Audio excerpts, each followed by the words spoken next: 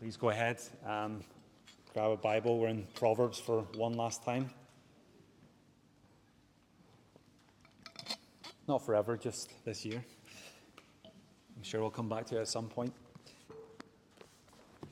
This morning, we're thinking about our words. We're thinking about our speech. Let me just pray for us as we come before God's word together. Father, we recognize that your law, your word is perfect. Would you revive our souls in this moment? Father, we come before you whose testimony is sure. Would you make us wise? Whose word is right. Would you rejoice our hearts? Whose commandments are pure. Would you enlighten our eyes? Help us to fear you in this moment, Father. Help us to be reminded that your rules are true and righteous altogether. That you would help us to desire them more than gold, even much fine gold, to recognize that your words and obeying them and trusting them is sweeter than honey and drippings of the honeycomb. Father, help us to keep your word, recognizing that when we do that, there is great reward. In Jesus' name we pray. Amen. Amen. Sticks and stones may break my bones, but words can never hurt me. It's a catchy phrase, one we're all familiar with, but it's just not true, is it? Words can hurt. Words matter. Therefore, we need lots of wisdom when it comes to our words. And Proverbs has lots of wisdom when it comes to words. Wisdom we desperately need. A quantity of wisdom which speaks to the significance of our speech. We speak thousands of words every day, and just one word can have a significant impact either for good or for bad. Our speech also takes place in a context. It takes place in a context of conversation, of relationship, of workplace, of friendship, of marriage, of neighbors, of church. Therefore, we have to learn to speak wisely for the sake of those relationships and those communities. And what we say and how we say it is also a significant aspect of our witness. Colossians 4 speaks to that. God cares about what we say, whether we're Christian or not. The Bible tells us that we will be held accountable for every careless word that we speak. So we come to God's word, we come to God himself this morning to seek wisdom, to gain the wisdom that we need, that only he can give us, to come to the gospel, which only these things can ultimately help us to cultivate gracious, wise words, and offers us forgiveness and hope for when we mess up with what we say. Here's the simple big thing that we are to take away from Proverbs this morning. Words are powerful, so speak wisely. Words are powerful, so make sure we speak wisely. It's the first thing we see together. My words are powerful. Proverbs chapter 18, verse 21. Death and life are in the power of the tongue, and those who love it will eat its fruit. Words are powerful. We know that because we worship a God who spoke the world into existence. God reveals himself in speech, in words. Jesus is the Word made flesh. God changes us by his Spirit through his words. Words are powerful.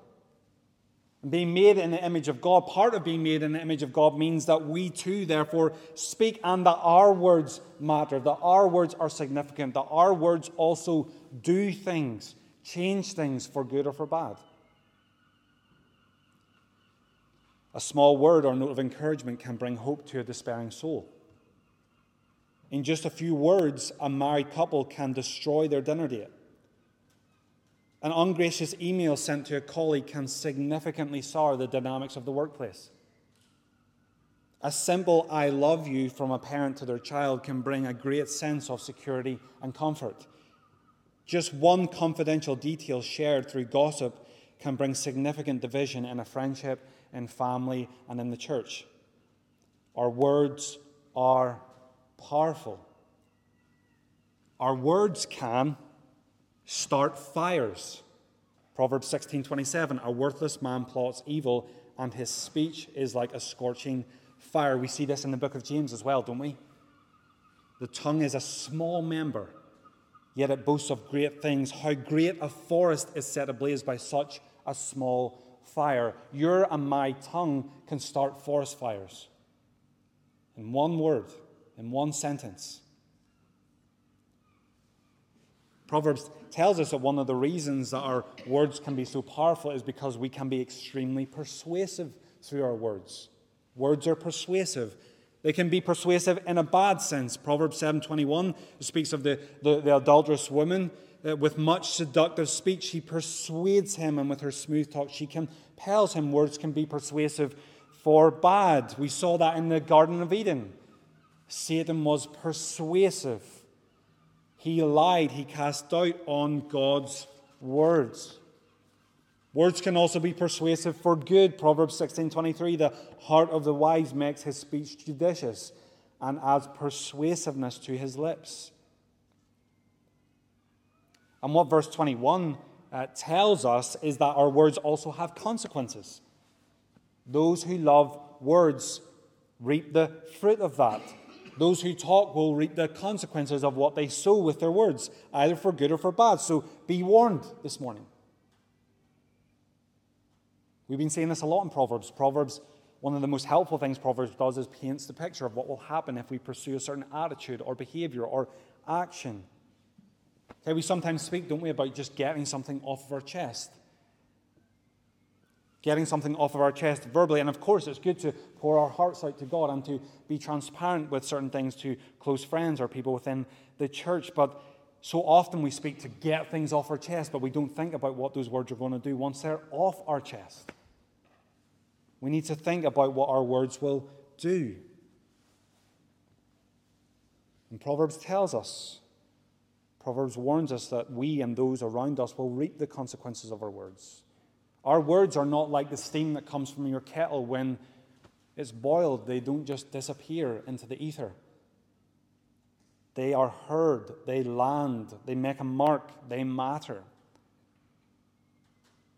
Therefore, we must grow in wise speech and be warned against foolish speech. That's where we're going to spend most of our time, thinking about what foolish speech looks like in order to be warned about it, and then see how we can cultivate wise speech. So my words are powerful. Secondly, when I speak foolishly, I tear down. Proverbs 11, verse 9. With his mouth, the godless man would destroy his neighbor, but by knowledge the righteous are delivered. Foolish speech does things, and it destroys things. It tears down. Sticks and stones may break my bones, but foolish words will destroy me. What does foolish speech look like in order for us to identify it and therefore to avoid it? Well, there's a number of different ways that foolish speech manifests. Firstly, foolish speech is false speech. Proverbs 19:9, a false witness will not go unpunished, and he who breathes out lies will perish. So one type of foolish speech is lies, false speech. There's a sense in which we know falseness and lies is inherently bad. We have God's moral law written onto our hearts. Romans 2 tells us that every human created in the image of God has God's moral law impressed upon their conscience and their hearts. We know that lying is wrong by nature. And we see it in the Ten Commandments. You shall not bear false witness against your neighbor. That's why we resonate with injustice, the injustice and the damage that lies does in our relationships and in our world and in our communities. We hear of false witness or false testimony or of lies and the damage it does, and that makes us recoil, and it should. It also makes God recoil. Proverbs 12:22, lying lips are an abomination to the Lord. He does not take lies lightly, but those who act faithfully are his delight. Lies do not go unpunished. That's what 19 verse 9 tells us. Those who continue to lie unrepentantly will perish. God will do something about lies. He won't let it go on without being checked. So, simple, don't lie. Don't lie. Don't bear false witness. Don't bear false witness for the sake of greed or for gain, for sinful pleasure. Maybe we lie or hide something because of the fear of the consequences of confessing it. Here's what we need to do when we're tempted to do that. We need to fear the Lord more than we fear the consequences. We need to fear the Lord and lies more than we fear the consequences of confessing the truth. But here's the good news of the gospel. When we confess our sins, he is faithful and just to forgive us in Jesus. The consequences of confession and repentance are so much less than if we were to hold on to those lies before the Lord in Judgment Day.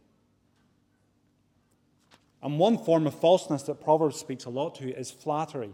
Proverbs 29, verse 5, a man who flatters his neighbor spreads a net for his feet. There's kind of two types of flattery. There's deceptive flattery. There's intentional deceptive flattery where we manipulate someone to gain something from them. We might trick someone into doing something for us for personal gain. There's also the kind of flattery that's kind of like cowardly flattery. We're too scared to speak honest, gracious truth to those around us, so we just paper over the cracks of their lives. We flatter them. We don't speak the truth in love to them. Let's not do that. Foolish speech is false. Foolish speech is rash. We thought about this with anger last week. Proverbs 12:18, there is one whose rash words are like sword thrusts, but the tongue of the wise brings healing. Rash speech is foolish. It can cut, it can pierce, it can leave someone feeling weak and wounded. We can cause so much spiritual, emotional, and even physical damage through our words. When we speak rashly, we do it without thinking, without the filter of wisdom. Often angry words are rash. And we'll see in a moment that the antidote to rash words is restraint and a renewed heart. Foolish words are also slanderous or gossiping words. Again, Proverbs speaks numerous times to this. Proverbs 20, verse 19. Whoever goes about slandering reveals secrets. Therefore, do not associate with a simple babbler. Just going to camp here for a moment. Because this type of foolish speech is probably one of the most prevalent and damaging forms of speech in our daily lives and maybe even within the church. Jerry Bridges, in his really helpful book, Respectable Sins, defines gossip this way. He says he defines gossip as the spreading of unfavorable or sensitive information about someone else, even if that information is true. The spreading of unfavorable or sensitive information about someone else, even if that information is true. And at best, doing that is careless. At best, it's careless. At worst, it's intentionally destructive. Slander and gossip are kind of very closely related. Slander is making a false statement or misrepresentation of someone to do them reputational harm. And the reason that gossip is often so prevalent is because it's easily disguised. Gossip is so easily described, it so easily camouflages itself as other things. That's why we so often see it go unnoticed. Biblical counselor Jeremy Pierre says this: gossip looks really good in church clothes, maybe more than any other sin. It cleans up nice. It can present itself in a number of Sunday outfits. It can dress up like heartfelt concern for others. It can seem like a personal invitation to confidentiality and closeness with the one receiving the gossip. It can even put on the clothing of a prayer request. Why do we gossip? Why do we slander? A number of reasons, maybe. The thrill of being in the know. We just want to know what's going on. We're not content to not know. The desire to destroy someone's reputation, that's on the malicious end. The desire to feel good about ourselves in light of someone else's downfall or struggle or distress. The desire to make someone like us because we've given them a piece of information that no one else has. There's a place for sharing our concern, right? For the sake of edification, maybe perhaps you notice a a fellow church member or friend or family member who isn't behaving like they normally do, whose demeanor is drastically changed, and out of concern you say to someone, hey, did you notice that they're not themselves? With a desire to help them, and maybe you take that to another church member or to a leader and say, hey, I'm concerned about this person. There's a place for those kind of conversations. Even then they should be sensitive and discreet. Yet more often we share sensitive information purely for the sake of juicy conversation. Here's a helpful question to ask when we are not sure about whether what we're about to say is helpful or not. Will what I am about to say tear down or build up the person I'm about to talk about? Will it tear them down or build them up? Did that person confide that in me? Was there an understanding that it was sensitive? Of what benefit will it be to the person I'm going to share it with? Do they really need to know that? Or do you just want to tell them because it's a nice thing to talk about, gives you something to talk about? What am I going to positively accomplish by saying this, or is it just itching a scratch? Consequences of gossip and slander: it separates close friends. It creates conflict. It breaks trust. It creates a culture where people don't feel they can be transparent. The kind of culture we long to cultivate in this church. If we gossip and slander, we will kill that. And gossiping to someone puts them in a difficult spot. Now they know something that they probably don't need to know or shouldn't know. And it sets a bad example to them. So, don't gossip or slander. If you have, repent before the Lord and repent to the one you have gossiped about. If you have been slandered and gossiped about, you are the innocent party, the wrong party. Sometimes perhaps there's an occasion to overlook.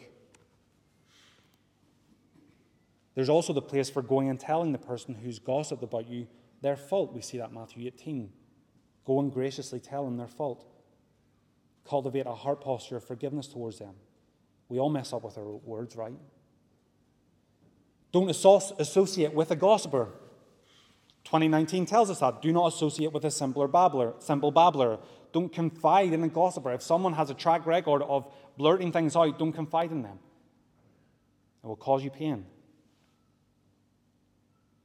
Maybe to say this as well, we need to be willing to graciously call one another out on this. We need to be brave enough to stop one another mid-conversation and mid-sentence and say, I'm not sure this is helpful. I'm not sure I need to know this. I'm not sure that person would want you to be telling me this. And if we are that person, we need to not get offended, but to step back and go, okay, maybe I'm wrong here. We need to examine what we've just said. My words are powerful. When I speak foolishly, I tear down. Thirdly, when I speak wisely, I build up. Our words can do much damage, but they can also do much good, okay?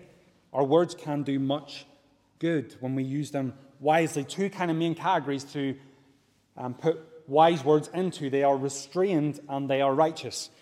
Wise words are restrained and they are righteous. 10:19 captures that idea of being restrained in our speech. When words are many, transgression is not lacking. I feel that every Sunday afternoon. When words are many, transgression is not lacking, but whoever restrains his lip is prudent. The verse is telling us the more we speak, the more likely we are to get ourselves into trouble. The more we speak, the more likely we are to get ourselves into trouble. A wise person is restrained in their speech. Part of restrained speech is that we are quick to listen and slow to answer. Proverbs 18, verse 13. If one gives an answer before he hears, it is his folly and shame. How often we do that, don't we? We hear something, we hear someone speak to us, and we just jump in. We must be slow to speak and quick to listen. The old phrase, you've got 2 ears, 1 mouth, use them accordingly. There's some wisdom in that, right? We must not rush towards judgment. We must be slow to offer our opinion. And that's not an excuse to be indecisive or silent. There's time to speak. Decisions need to be made. It's just warning us, don't skip the listening part. Don't skip the part where you ponder how to answer. And part of good listening involves asking good questions. Sometimes we hear someone, but we haven't really heard them. Ask good questions. Hey, is this what you meant by that? Can you clarify that for me?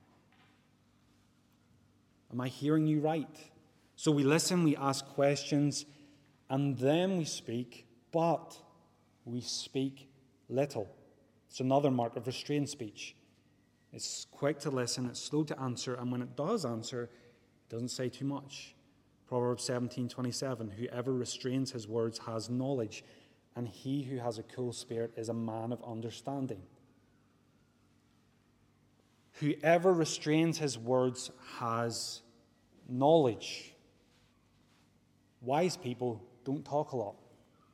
It's kind of a counter-cultural thing in many ways. We think sometimes the wisest people are the people who always have an answer, who always know what to say in a certain circumstance. Actually, Proverbs would point us towards the person who speaks less as the one who is more considerate and wise in their language. They have, as that verse says, a cool spirit. We'll see this again and again in our speech. Our speech flows from our heart. The wise person is restrained because they have a cool spirit. They're not hot-tempered. They're not quick to give their opinion. Those are the kind of people we should listen to. I always remember my mum and dad talking about an older gentleman in the Bible study in the church I grew up in. He's now with the Lord. But he used to speak maybe once or twice the whole night. But when he did, they said it was the most insightful comments the whole evening, and everyone listened. Wise person restrains their words. Restrained speech is also marked by those who don't reveal. We've just thought about that. 11:13, whoever goes about slandering reveals secrets, but he who is trustworthy in spirit keeps a thing covered. A person who is restrained doesn't need to reveal secrets. They're trustworthy. Again, we see that that's a heart thing. A heart that's content and loving and gracious and patient will be restrained. Restrained speech also doesn't repeat. Proverbs 17, verse 9, whoever covers an offense seeks love, but he who repeats a matter separates close friends. Restrained, wise speech doesn't dig up old offenses. Either the ones we've chosen to overlook or ones where there has been confession, repentance, and reconciliation. Wise speech doesn't pick old scabs. Wise speech chooses love rather than bitterness and leaves a past matter buried in the ground and in the hands of God. If not, the warning in this verse is that it will create relational conflict and strife and cause pain. Again, there's forgiveness for all of these things, but we must strive to be more wise in our speech. Restrained speech also avoids rows. Here's a good proverb. Proverbs 26, verse 17. Whoever meddles in a quarrel not his own is like one who takes a passing dog by the ear. I'm not sure if anyone here has ever tried that or done that. I can imagine if you had, it didn't end well. Don't get involved in other people's disputes. Don't get involved in other people's business unless it's for the purpose of reconciliation and seeking to helpfully bring about peace. But general rule of thumb, don't get involved in other people's disputes and quarrels. If you do, you will get bitten.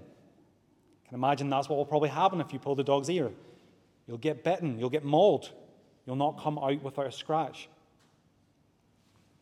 Wise speech is restrained. That's what those things we've thought about are. Wise speech is also righteous.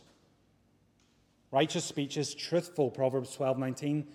Truthful lips endure forever, but a lying tongue is but for a moment. So this is the opposite of falseness. Unwise speech speaks lies. Wise speech tells the truth. Truth lasts. Truth lasts, and so does the one who speaks it. Truthful lips endure forever. Lies doesn't last, nor does the one who spends their life speaking it. So we're to speak the truth. Yes, we're to do that in love and with grace and not gossip. We are to speak the truth. We are to speak according to God's truth as he's revealed it. Sometimes that might involve saying hard things, holding to hard truths in our culture. But listen, the truth endures. The truth endures. Lies doesn't. Righteous speech is also knowledgeable. It's not flippant opinion. It's knowledgeable. Proverbs 15 verse 7, the lips of the wise spread knowledge, not so the heart of fools. What are you spreading? What is your speech spreading? Proverbs 18:2, a fool takes no pleasure in understanding, but only in expressing his opinion. So in contrast to the uninformed, rash, unwise personal opinion, the wise person speaks knowledge of God and of his world as he's revealed it, his wisdom, his will, his ways. To get that knowledge, we have to speak with knowledge, we have to get it into our hearts, don't we? It doesn't just appear out of nowhere. This verse encourages us to spend more time growing in our knowledge than expressing our opinion. Where are you at in that balance? We need to spend more time growing in our knowledge rather than expressing our opinion. And Paul's prayer in Ephesians 1 reflects that urgency and primacy of gaining the knowledge of God. He says, I do not cease to give thanks for you, remembering you in my prayers, that the God of our Lord Jesus Christ, the Father of glory, may give you the spirit of wisdom and of revelation in the knowledge of him. It's the first thing he prays for them. Righteous speech is knowledgeable speech. Righteous speech is also good news. Proverbs 12:25, anxiety in a man's heart weighs him down, but a good word makes him glad. We thought about that last week. Proverbs 15:30, the light of the eyes rejoices the heart, and good news refreshes the bones. Righteous speech brings good news, not good advice, positive thinking, fortune cookie type wisdom, or even leading with our experience or the experience of others. It brings good news. It brings gospel hope. It brings the character of God to bear on our circumstances. It brings the assurance of his promises to bear on our circumstances. We need that good news because it's only the gospel that can change our hearts and our lives. It's only the gospel that can provide hope in the midst of the circumstances we face. So we need to bring good news of forgiveness, good news of hope, good news of assurance, and keep applying that to our hearts and to one another's lives. Righteous speech also rebukes. Righteous speech also rebukes. Proverbs 27, 5-6. Better is open rebuke than hidden love. Faithful are the wounds of a friend. Profuse are the kisses of an enemy. So restraint does not equal cowardly silence. We're called to rebuke one another for the sake of redeeming one another, for the sake of pulling one another back onto our path with Christ. And the context that should take place in, of course, is friendship, which we thought about. This means that sometimes we will need to gently correct one another when our conduct isn't Christ-like. That, according to this Proverbs, is a loving thing to do. Those are hard conversations. We should both be willing to speak that way and to receive that for the sake of our walk with the Lord. Proverbs 28:23 tells us that though rebuking may be hard, it might cause that knot in our stomach. I know I should say this. Here's why it's worth it. Proverbs 28:23. Whoever rebukes a man will afterward find more favor than he who flatters with his tongue. Flattery's easy. It's easy to say what those around us want to hear. It's easy to be someone who just invites people around us who only say what we want to hear. The wise person rebukes and receives rebuke, and on the far side of that, there's favor. Righteous speech also defends others' rights.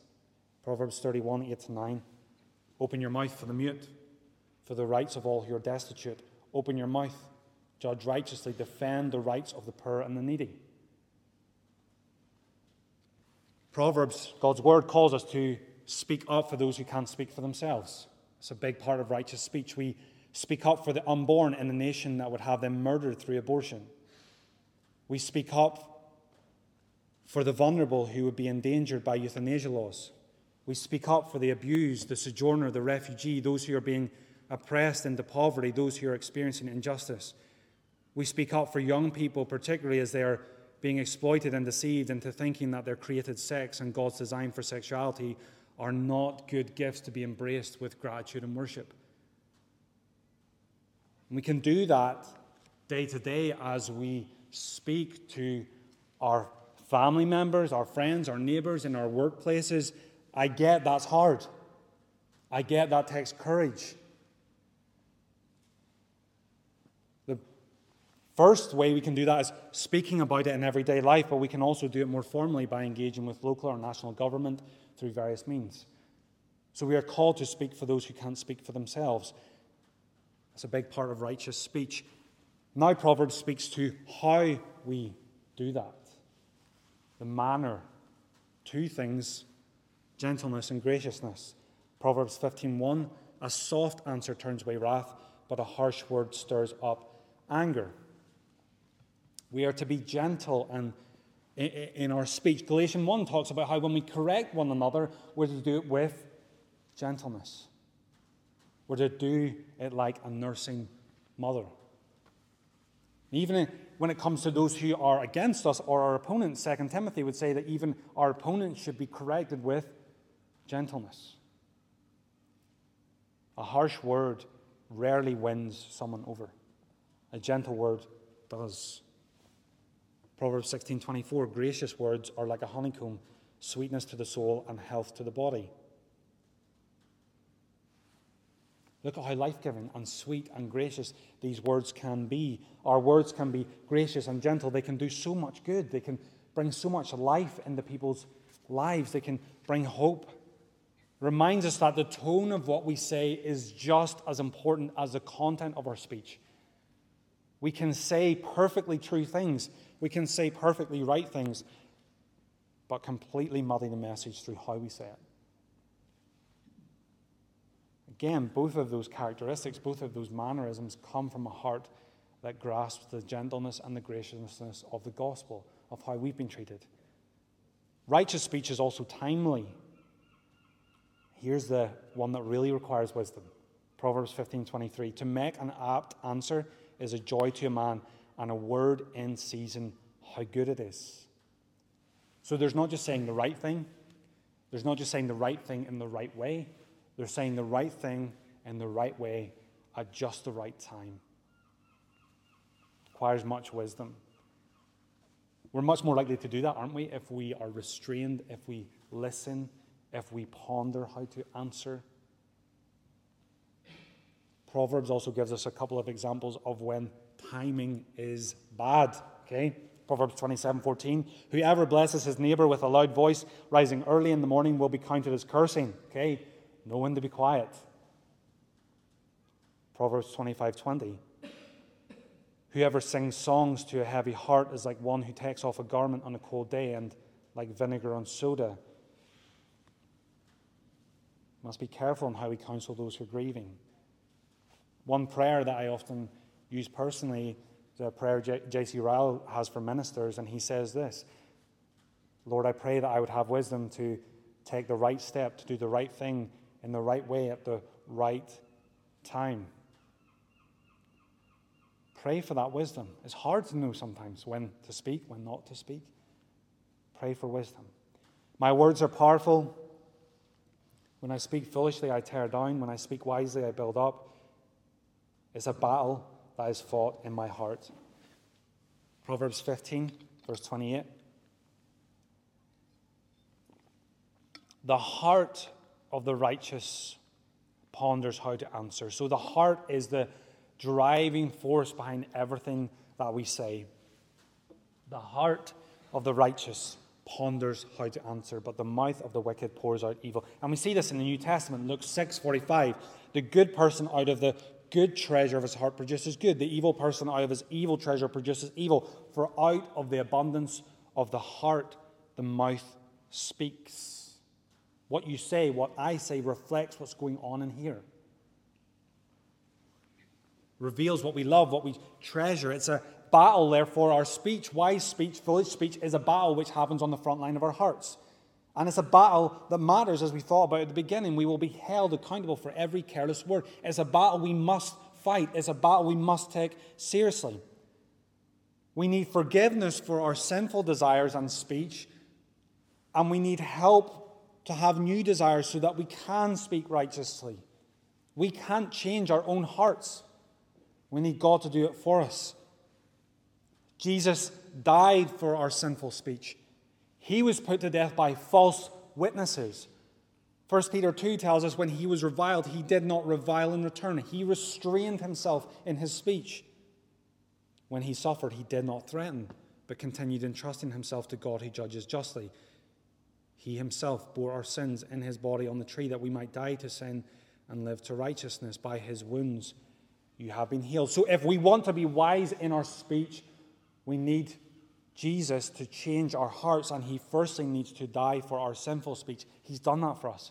All the stupid things we've said, all the stupid things we continue to say. Jesus died to forgive those, to make amends for those. So turn to him in repentance and forgiveness, not just for our sinful speech, but for our sin. Trust in his perfect speech for us. And it doesn't end there.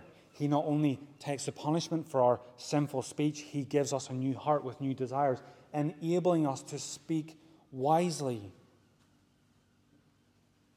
We need those new desires. We can't make our mouth say what we want it to say. We need new hearts. We need changed hearts.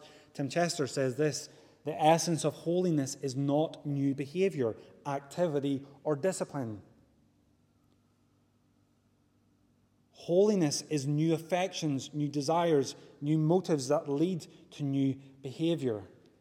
So we can do things like count to 10 when we are tempted to say something rash. It's not that that's unhelpful, but if we really want to cultivate wise speech, we must have new affections and new desires.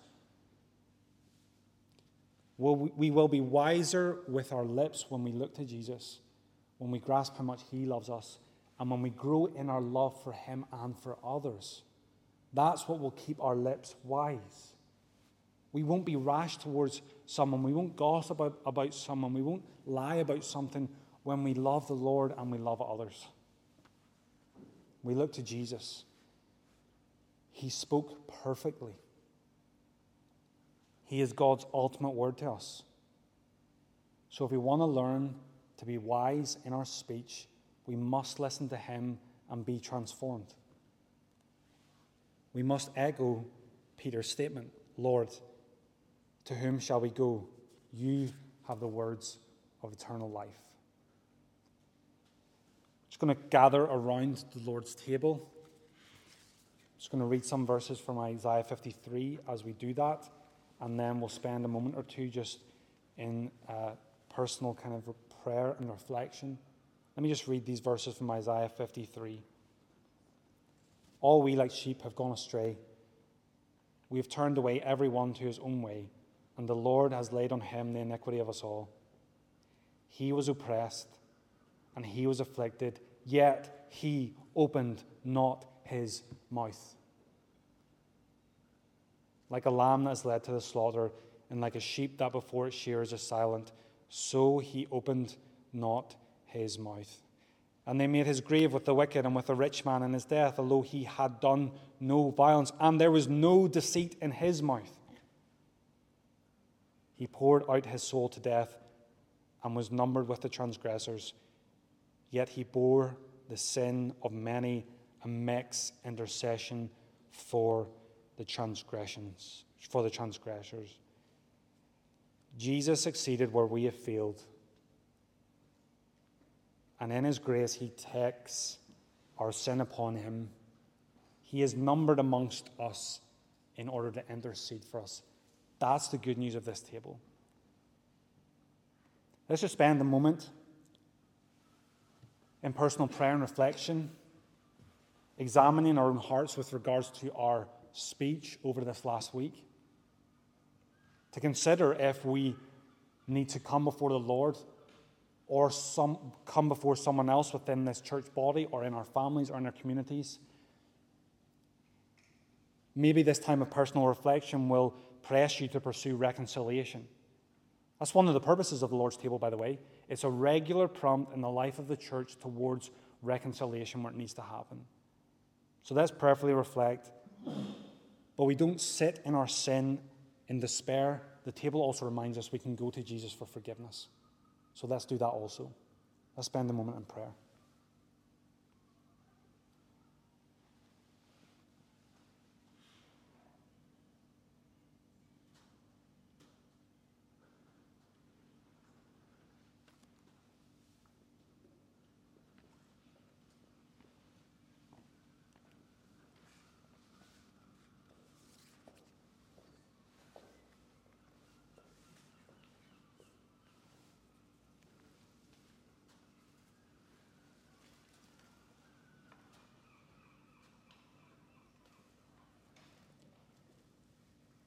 Father, please forgive us for our foolish speech. Please reveal it to us. So often we are carelessly unaware of what we've said. Help us to be those who are restrained in speech, but help us to run to Jesus for forgiveness, the one who never sinned in his speech. Thank you for his grace and mercy. In Jesus' name we pray. Amen.